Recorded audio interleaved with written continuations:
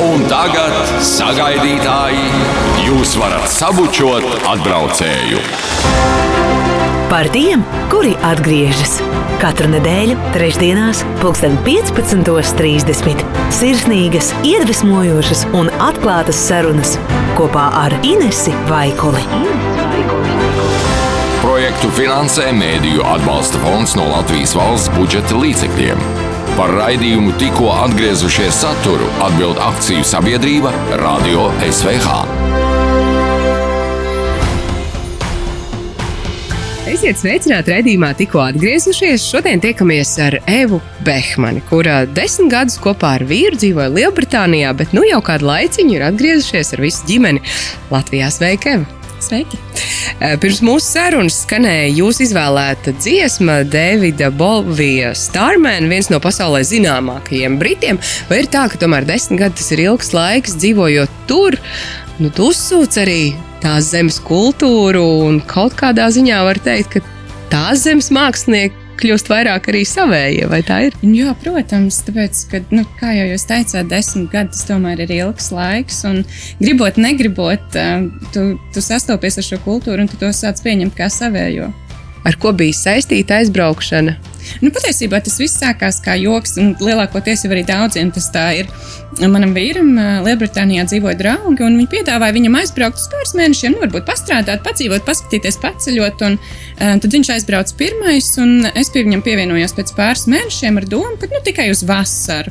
Bet, vasara izvērtās gandrīz 10 gados. Kā atcerieties vispār šo sākuma periodu? Parasti mēdz teikt, ka tas ir visgrūtākais ielikt no paša sākuma, kaut kur atrast darbu un saprast, kur dzīvo. Patiesībā darbs nāca diezgan viegli. Mēs sākumā dzīvojam salīdzinoši nelielā pilsētiņā Blackburnā. Strādājām gan šokolādes fabrikā, gan kā jau ļoti daudzi tīrījām ofisu un visu ko citu. Un tad mūsu draugi no Manchesteras uzaicināja mūs ciemos, un mēs aizbraucām un jau pirmajā reizē iemīlējāmies lielpilsētā un sapratām, ka Blackburn mums ir kļuvusi par šauru un mūs vilina lielpilsēta, un pēc pāris mēnešiem tad pārcēlāmies uz Manchesteru.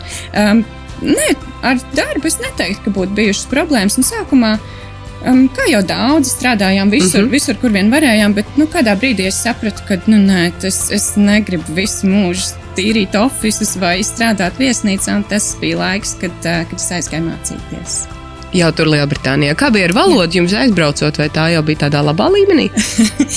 Pirms es braucu projām, man likās, viss taču ir skaisti, jo skolā atzīmes bija labas, bet tajā brīdī, tad, kad es sāku runāt ar cilvēkiem, es sapratu, ka gan ir traki, jo es neko nesaprotu, tāpēc, ka katrā vietā dialekts ir pavisam savādāks, un tas, ko mums māca skolā, ir pavisam citādi, un lielākā daļa laika tika likt uz gramatiku un uz pareizrakstību, un zināt, es visu zināju brīnišķīgi, bet tikko kā bija jāsāk runāt, bija tāds, es taču nevaru neko pateikt. Sākumā bija diezgan grūti, bet ar laiku jau, protams, tu pierodi pie visa, un pēdējos gadus man pat daudz jautāja, vai es tiešām esmu no Latvijas, jo tas britu akcents bija uzsūcies manī tik tālu, ka es izklausījos pēc vietējās.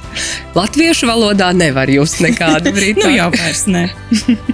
Bet par mācīšanos tā ir interesanta nianse, par ko, uz kādu specialitāti un vispār kā līdz tai domai tikāt, ka jāmācās.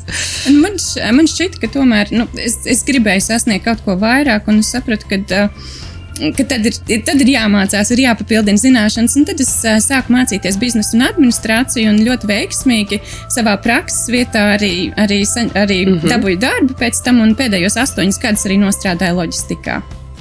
Izklausās jau, ka viss ir bijis tik viegli un brīnišķīgi un arī augšu pejoši.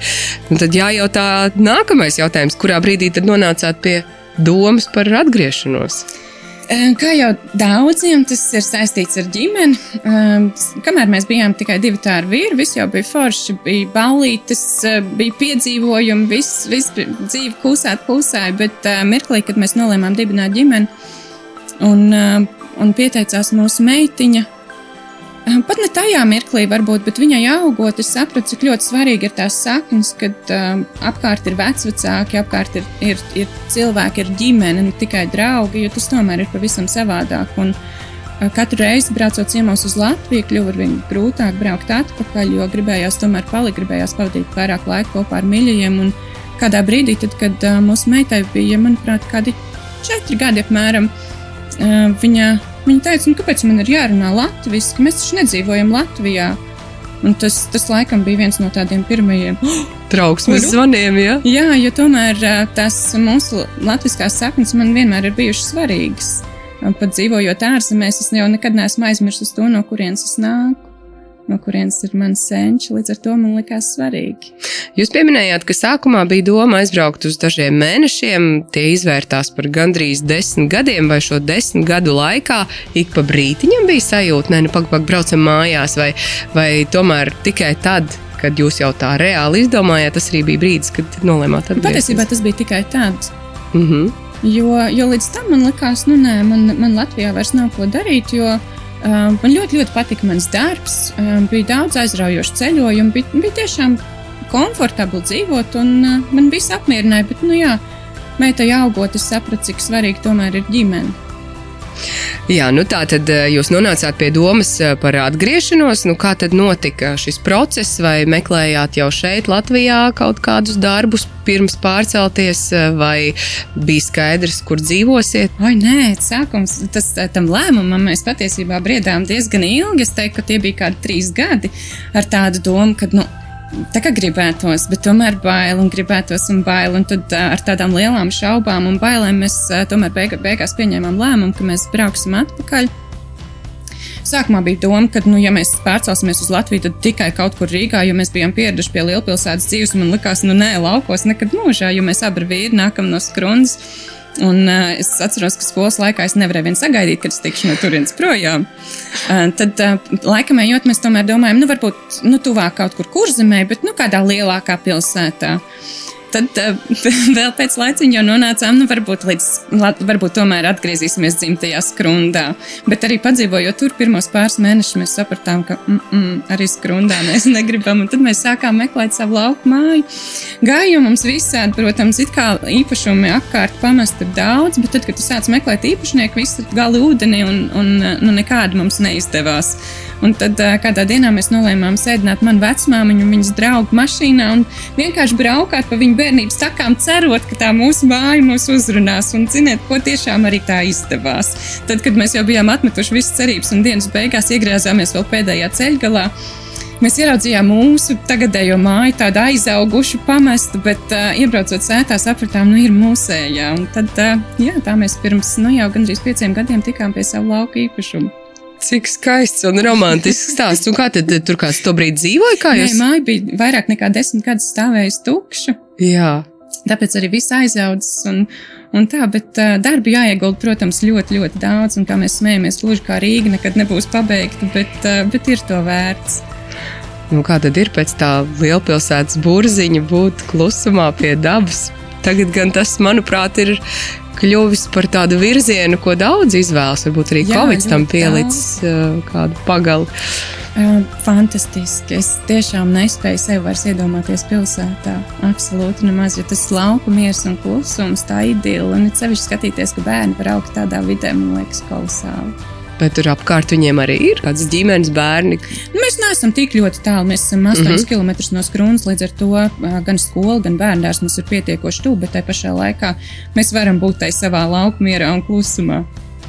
Vasara tas ir viens, ir arī garie rudens un ziemas vakari. Kā ir tad būt tomēr tā diezgan nošķirti no visiem? Droši vien, ka ne visiem der, bet mums der par visiem 100.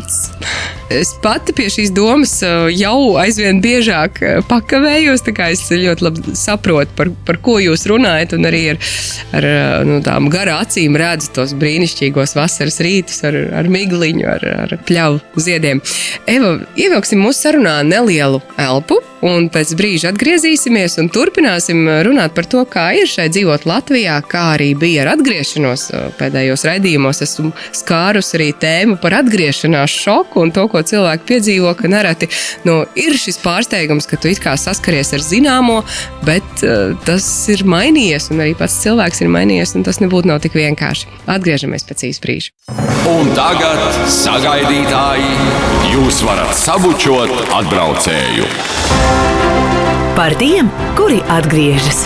Katru nedēļu, trešdienās, 15:30. Sirsnīgas, iedvesmojošas un atklātas sarunas kopā ar Inesi Vaikuli. Projektu finansē Mēdīju atbalsta fonds no Latvijas valsts budžeta līdzekļiem. Par raidījumu tikko atgriezušies saturu atbild akciju sabiedrība Radio SVH.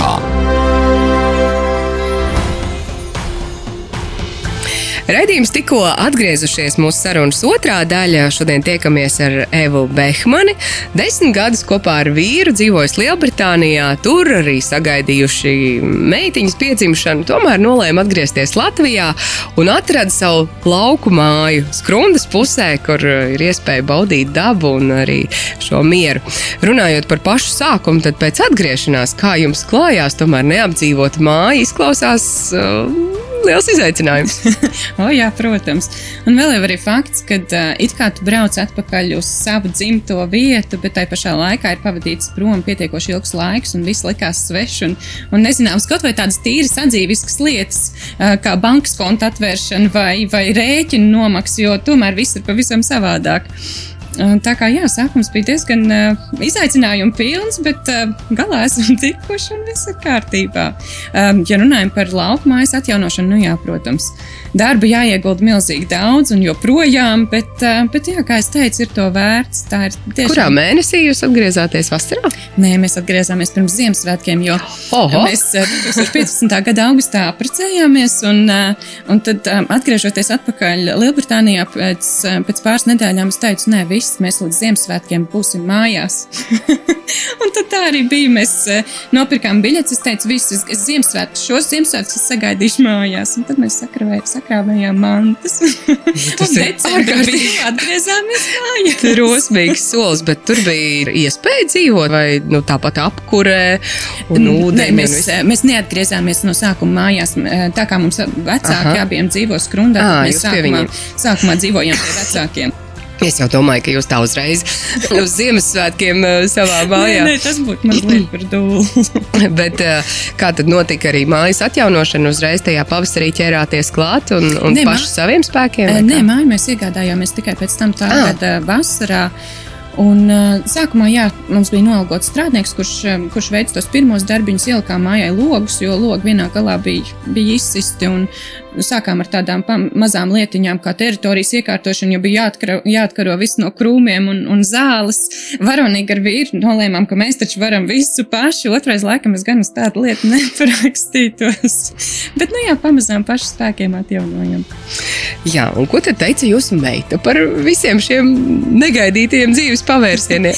Mēs viņu brīdinājām, sākām gatavot jau saulaicīgi, jo viņi tomēr, viņas dzimtene ir Manchester un arī visi draugi, gan skolā, gan pagalmā. Protams, viņi bija pieradusi pie tās vidas un viņi citu dzīvi nezināja tik, cik atbraucot šeit vasarās pie vecvecākiem ciemoties. Bet viņi bija gatavi mēģināt un mēs sapratām, ka ja mēs neatbrauksim tad mēs neatbrauksim nekad, jo mēs vēlējāmies atgriezties pirms viņi uzsāk skolas gaidu šeit, jo es biju dzirdējis pietiekoši daudz stāstu, cik grūti ir tomēr integrēties skolā, lai arī viņi ļoti labi runāja latviski, bet un tomēr tā ir pavisam cita vidi, tas ir daudz savādāk, un tāpēc man likās ļoti, ļoti svarīgi atgriezties pirms viņi uzsāk skolas gaidu šeit Latvijā. Tātad viņai vēl nebija 7, kad jūs atgriezāties? Viņai bija 6, kad mēs atgriezāmies. Un kā tad bija atgriežoties? Viņai, es pieļauju, diezgan tās liels kultūras šoks. Jā, es atceros, kad mēs gājām pa ielu, un man saka, māmīt, kāpēc cilvēki nesmaida?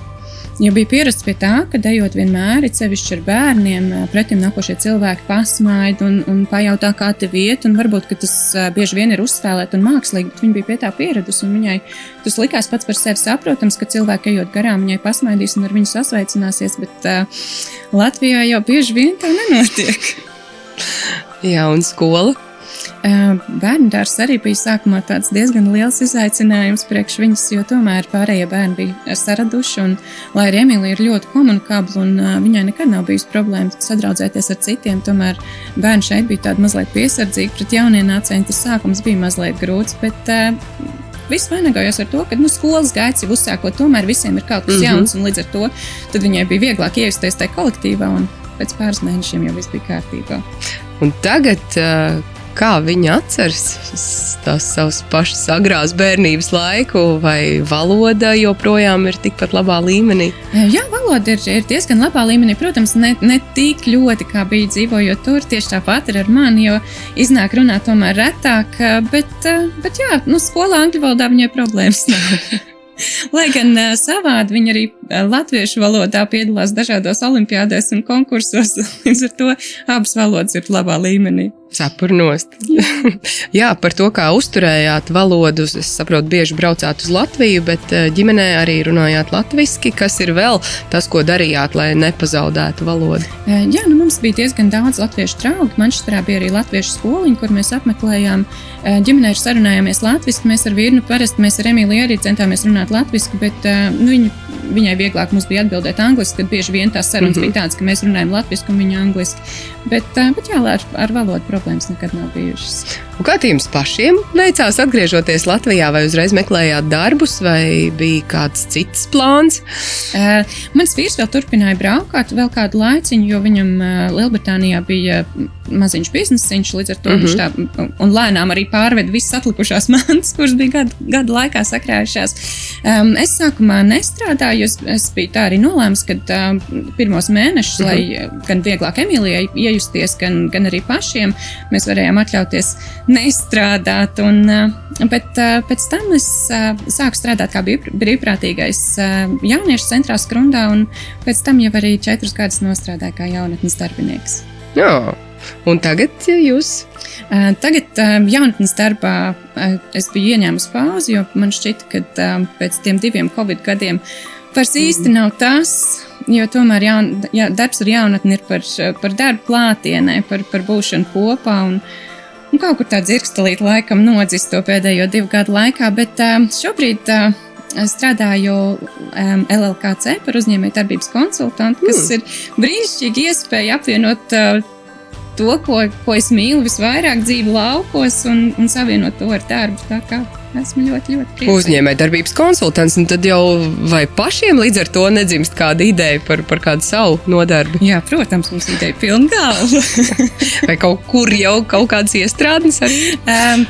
Mans vīrs, atgriežoties, izmācījās biškopi kursus un ļoti, ļoti aizrāvies ar biškopību, un tad, ja sākumā es teicu, es nemūžam, tu vari iet pie tām bitēm, tas nav priekš manis, tad kaut kā mazītiņām tomēr ieinteresējos arī es, un mums ir tā doma par bišu gaisa terapijas namiņiem. Bija plānots atvērt jau šogad, bet laiks un apstākļi sakrit tā, ka šogad vēl nesanāca, bet ceram pa ziemu, ka mums taps pirmie namiņi, un tad jau nākošgad varēsim aicināt ciemiņus. Bišu gaisa terapijas namiņi. Man liekas, ka vajag mazliet vairāk pastāstīt, kas tas ir. Tas ir tādas īpaši veidotas gultas, kurās ir iestrādāti bišu stropi, un cilvēks guļot saņem gan to siltumu, ko izstaro bites, gan arī sanoņi, ko bites rāda, ir labvēlīgi ietekmē ne tikai fizisko, bet arī garīgo ķermeni. Kā tad jūs līdz tādai idejai nonācāt? Laikam jau vīra aizraušanās ar bitēm bija. Jā, tā ir. Vai Latvijā kaut kas tāds vispār ir? Jā, patiesībā diezgan daudz jau šādu namiņu ir, bet vēlamies arī mēs pie reizes arī dodot iespēju cilvēkiem apskatīt mūsu saimniecību. Mēs esam ļoti aizraujušies ar permakultūru un cenšamies dzīvot pēc iespējas dabai draudzīgāk un tā. Par to, kāda saikne ir saglabājusies vēl ar tur dzīvojošiem draugiem, varbūt arī meitenēm ar draudzenēm un vienaudžiem, vai uzturat saikni, vai esat braukuši atpakaļ, paciemoties? Jā, mēs esam viesojušies jau gan kādus gadus 4 atpakaļ, un aizbraucot bija tāda savāda sajūta, ka tu it kā esi vietā, kuru tev ir tik ļoti pazīstama, bet tāpat laikā vairs nav manējā. Jo es tiešām sevi jūtu šeit, Latvijā. Es esmu par visiem 100 priecīga par to, ka mēs esam atgriezušies. Es gan ļoti priecājos par tiem 10 gadiem tur, jo tas ļāva man uz dzīvi paskatīties pa visām citām acīm, un tā ir fantastiska pieredze, ko es novēlu izbaudīt ikvienam. Bet, jā, mans mājas ir šeit. Vai nereizi nav piezagusies īpaši sākumā, kad atgriezāties Latvijā, tāda šaubu doma, varbūt tomēr jābrauc atpakaļ? Nē, es īstenībā brīnos, jo esmu runājis ar pietiekoši daudz cilvēkiem, kuri bieži vien atbrauc, un tad pēc kāda laiciņa brauc atpakaļ. Nē, es par sevi varu teikt, nē. Es nesaku, ka es nebraukšu nekad, bet šobrīd noteikti nē. Un kā Emīlijai bija atgriežoties tur? Viņai, protams, gribējās ar saviem draugiem būt kopā un tā, bet nē, mēs esam šeit bijuši jau pietiekoši ilgi, viņai ir draugi šeit, un viņa arī Latviju uztver kā savas mājas. Runājot ar draugiem un ģimenes locekļiem šeit Latvijā, varbūt zināt kādus, kas arī ir vai bijuši vai atgriezušies. Kādas jums šobrīd šķiet tendences, vai ir dzirdams, ka vairāk brauc atpakaļ, vai tieši pretēji, varbūt kāds brauc prom? Šobrīd man tā grūti spriest, bet kādus pāris gadus atpakaļ ļoti daudzi no tiem cilvēkiem, kas bija mūsu paziņu lokā, atgriezās atpakaļ Latvijā. Un kāda bija viņa pieredze? Kā nu kuram bija daļa, kur aizbrauca atpakaļ, bet lielākā daļa ir šeit. Kas šeit Latvijā jums visvairāk ir gan nepieciešams, pēc kā ilgojāties, esot prom no Latvijas? Jūs minējāt ģimeni, protams, bet vai ir vēl kaut kas, kas pietrūkst, ko tu varbūt dzīvojot vienmēr Latvijā nemaz nespēji novērtēt? Tā noteikti ir daba. Mums ir pasakaini skaista daba. Tā iespēja būt un baudīt, un tieši tāpat arī par savas vietas atrašanu, jo, dzīvojot Lielbritānijā, tur lauku īpašums, tas ir luksus. Un, lai gan pēdējos gadus esmu novērojis arī tendenci Latvijā, kad mēs arvien vairāk tomēr sākam novērtēt tos savus laukus, to mieru, to dabu, kas mums ir, to skaistumu, un arvien vairāk cilvēki no lielpilsētas pārceļas uz laukiem. Un es ticu, ka gadu gaitā arī pie mums būs otrādi, ka tā dzīve laukos ir nevis tiem, kur nevar atļauties dzīvot pilsētā, bet gluži otrādi, ka tas ir kaut kas īpašs. Un kā jūs redzat tuvāko 5 gadu, kas ir tas, ko jūs vēlētos savā lauka īpašumā? Jūs jau pieminējāt par šo nelielo arī uzņēmēju darbības piestienu. Kas ir vēl tas, ko jūs gribat sasniegt pie sevis?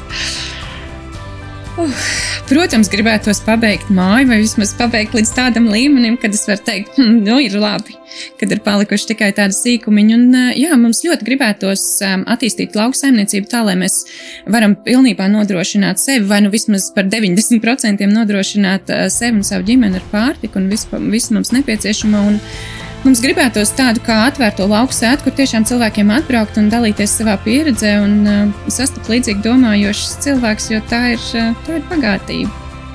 Tad jums, saprotu, ir liels dārzs, tas prasa daudz darba, vai ne? Prasa gan.